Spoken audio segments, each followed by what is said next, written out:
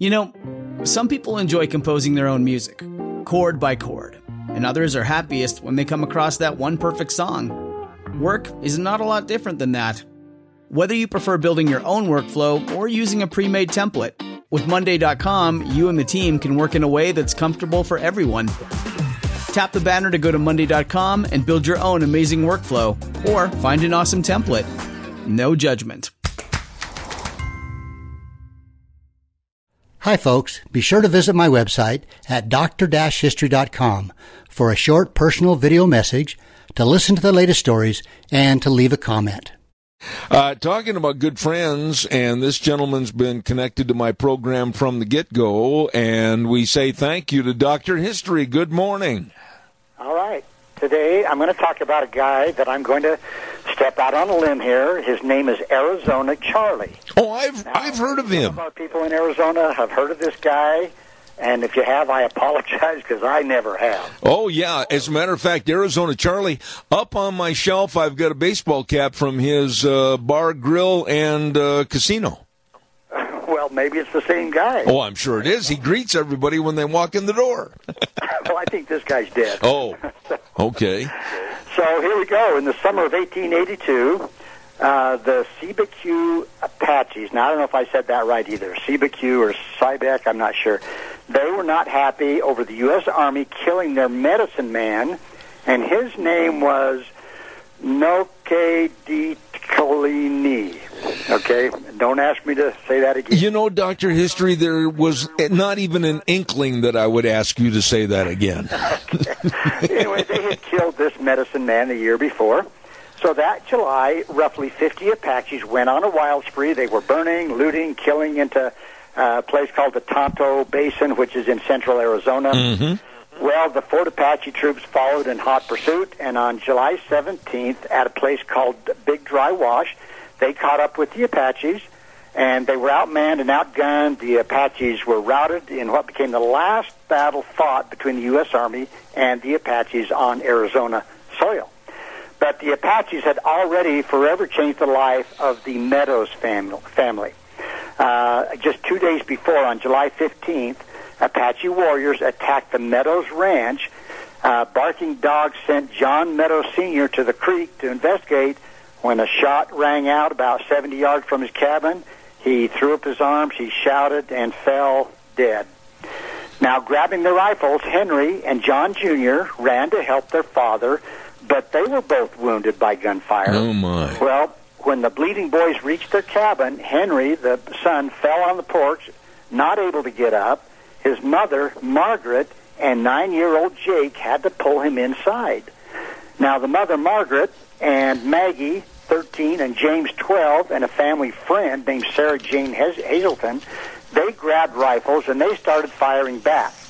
Well, the Apaches kept shooting the cabin with gunfire until probably about 8 o'clock that night, until 8 o'clock the next morning, and when finally the shooting stopped.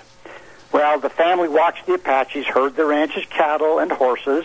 Many of these animals were later found needlessly slaughtered along the trail. Now, that's a little unusual for the Indians to kill, horses and cattle like that. Right. But the Meadows family alone lost 200 head in the raid, and Margaret, the mother, dispatched a guy named Johnny Gray to go to Pine Creek to notify Charlie, who was another son.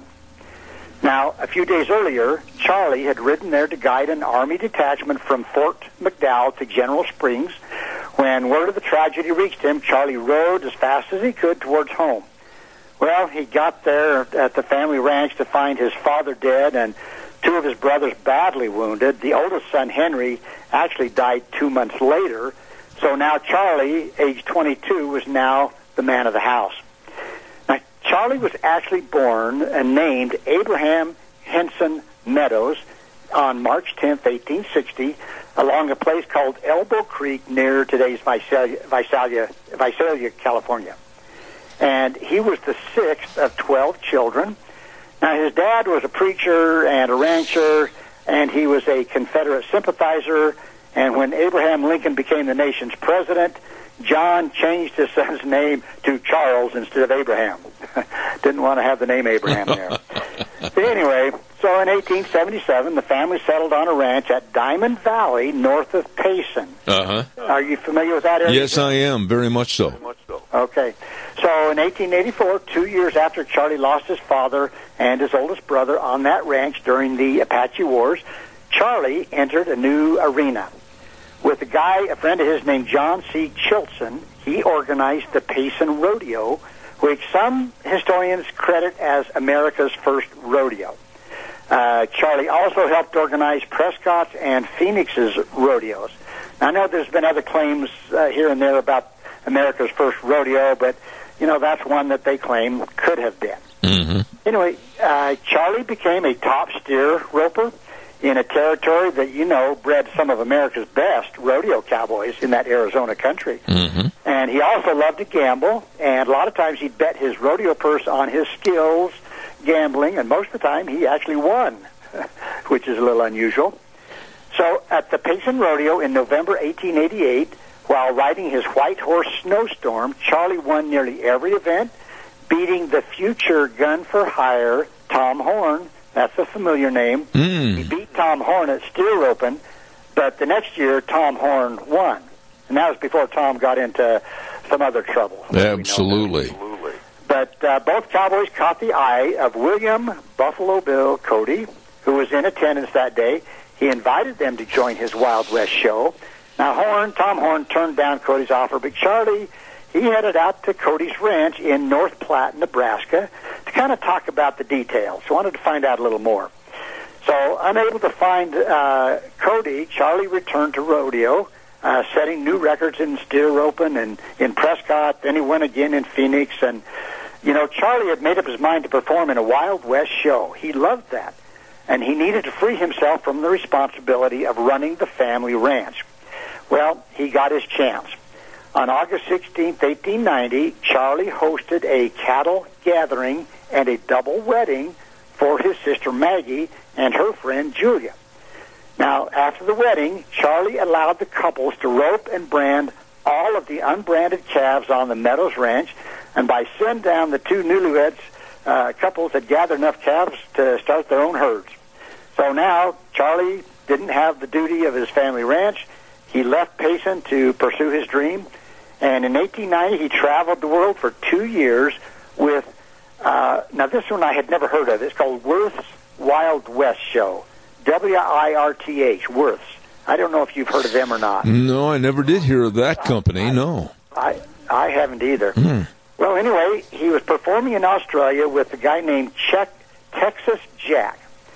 Charlie became enthralled with a gal by the name of Marion May Murray, and she had run away and joined the circus, and the two married aboard a ship in the Philippines, and after 32 years of a happy-go-lucky being a bachelor, Charlie settled down. So he's 32 years old and married now. She wasn't the bearded lady, was she?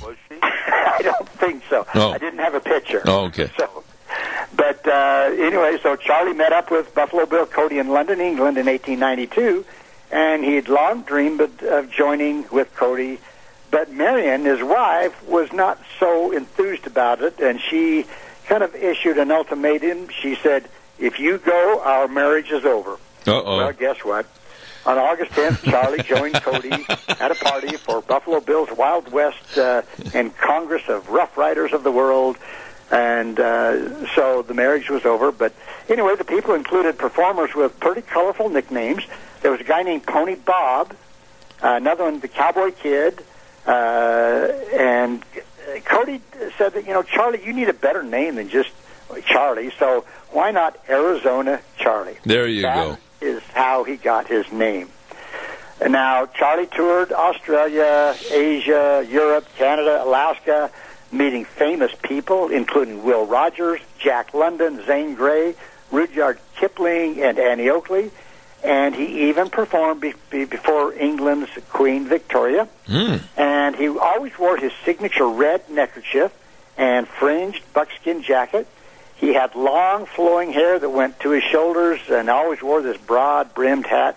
Now, this guy was big. He was 6'6". Oh, my. He could have played basketball, big guy, Charlie. But he was an imposing figure in the arena, just a big guy. And in 1893, he started his own show, and it's called Arizona Charlie's Historical Wild West. Now, during an 1894 performance at California's Santa Cruz Fiesta, Charlie hired a very pretty, beautiful writer named Ida Mae McCamish, and he billed her as Mae Melbourne, I guess just to honor Australia for whatever. Okay. Anyway, Mae was hopelessly in love with Charlie, and Charlie, he was still kind of enjoying the bachelor life, but in 1898, Charlie and Mae set out for the Klondike to make their fortune in gold, and newspapers reported the two married prior to the trip, and not quite sure if he was actually divorced at the time, but nevertheless. Charlie preferred performing to mining, so he opened a place called the Palace Grand Theater in Dawson in 1899, and actually they say that's still in operation today. Oh. But this three-story theater originally seated 2,200 people. Now, back then, that was a huge stage. But, absolutely. But it was big enough for Charlie to demonstrate his sharpshooting talents, sometimes with him on horseback. Everyone agreed Charlie was the Klondike's most flamboyant showman. He livened up the show every night by shooting a cigarette out of Mae's mouth or targeting glass balls off the top of her head from 25 yards away. Did you ever wonder, I've got to ask you a question there, if this was indoors at this 2,200 seat auditorium, what about the people behind the stage curtain while he's doing the shooting?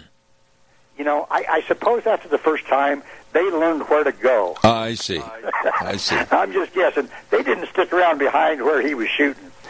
So, anyway, one of his star attractions was a gal by the name of Kate Rockwell, and she was better known as Klondike Kate, and Charlie paid her $200 a week to be in his show.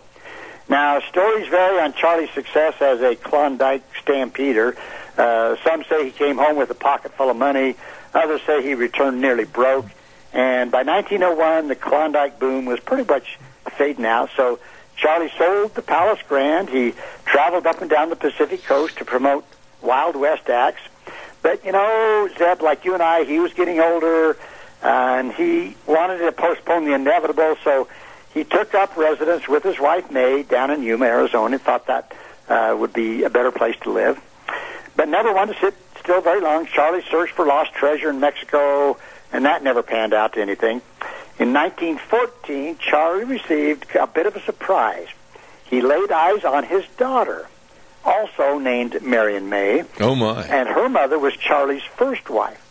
And she had kept them apart and claimed that the father was dead. So his daughter, up until then, thought that her father was dead. Uh-oh. So, anyway, Mae, Charlie's second wife, kind of drifted out of the scene. Oh, my. So she's gone. Now, Marion, his daughter, and Charlie, they got together and they bonded, and he took her on cruises, told her stories of his adventures, everything. And Marion, the daughter, actually reunited her parents after 34 years apart. Now, you know, after not seeing somebody for 34 years, they saw each other, kind of looking each other over, and wondered, she must have said, I wonder what attracted her in the first place. She must have asked herself, quote, is this gaunt, leathery-faced old man the same tall, handsome, swashbuckling cowboy I fell in love with? And he probably looked at this beautiful, matronly, gray-haired lady as the beautiful blonde that he had married, 34 years prior to that. But anyway, they kind of got together. They enjoyed a pretty good relationship the rest of their days. And not ready to go on to his final resting place, Charlie thought Yuma's dry climate would extend his life, and he'd ride his horse into town from his ranch every day. Occasionally he'd ride through the swinging doors of a saloon and leading folks to say, quote, Arizona Charlie is still out there sowing his wild oats. Now, Charlie, tell me if you've heard this statement. Charlie had, quote, seen the elephant. Oh, yeah. That means he'd seen a lot of things, right? Yeah, absolutely. Been there, done that. Okay. But he says he was born during a snowstorm in a California town where it rarely snowed. He gathered rodeo championships on his horse Snowstorm. In Yuma, where no records show that it had ever snowed, he was also fond of saying, quote, "It'll be a snowy day in Yuma when they plant this old Hassayamper," which was a term for the territory's earliest pioneers. So, anyway, Don Meadows was a relative to Arizona Charlie, and he found a belt buckle, and it was engraved with something that said, "Prescott, July 4th, 1886, best time, 59.5 seconds." Wow. Now, he did some searching, and in the Weekly Journal Minor newspaper, 59.5 seconds was the time Arizona Charlie took to tie a steer in 1888. I'll be darned. The steer kicked loose, so Arizona Charlie was not awarded the time for a score. Now, I don't think 59.5 seconds would set too many records today to use that. No, but you got to remember that the cattle and circumstances, equipment, and arena conditions, everything were so, I'll use the word archaic compared to what they are today. Well, and it might have been a big, huge arena that you had to chase that steer for 30 seconds before he could ever get a rope on. Very, very possible. Yeah. So that's the story of Arizona Charlie, and if somebody's heard of him, I'd like to know. Just go to my webpage and send me an email. No, I was not being facetious. Wheels, there's a little feedback on the line. Help me on that. I was not being facetious. I do have a baseball cap that I picked up at his casino, Arizona Charlie's Casino and Bar and Grill, and it's up on my wall. The next time you're here, I'll show it to you. Yeah, well, he died when 1914, somewhere. I'm not sure when he died exactly. Yeah. So yeah, he was still around, for a long time. So that must have been his bar, I guess, or his. Yeah. But that was an interesting story, and again, kudos to you for a great job this morning. Listen, when you get a chance, give me a call later on today sometime on my cell phone. I'd appreciate it. All right, you have a good day, Zeb. Ladies and gentlemen, none better than Dr. History right here on Zeb at the Ranch. This is the story of the one.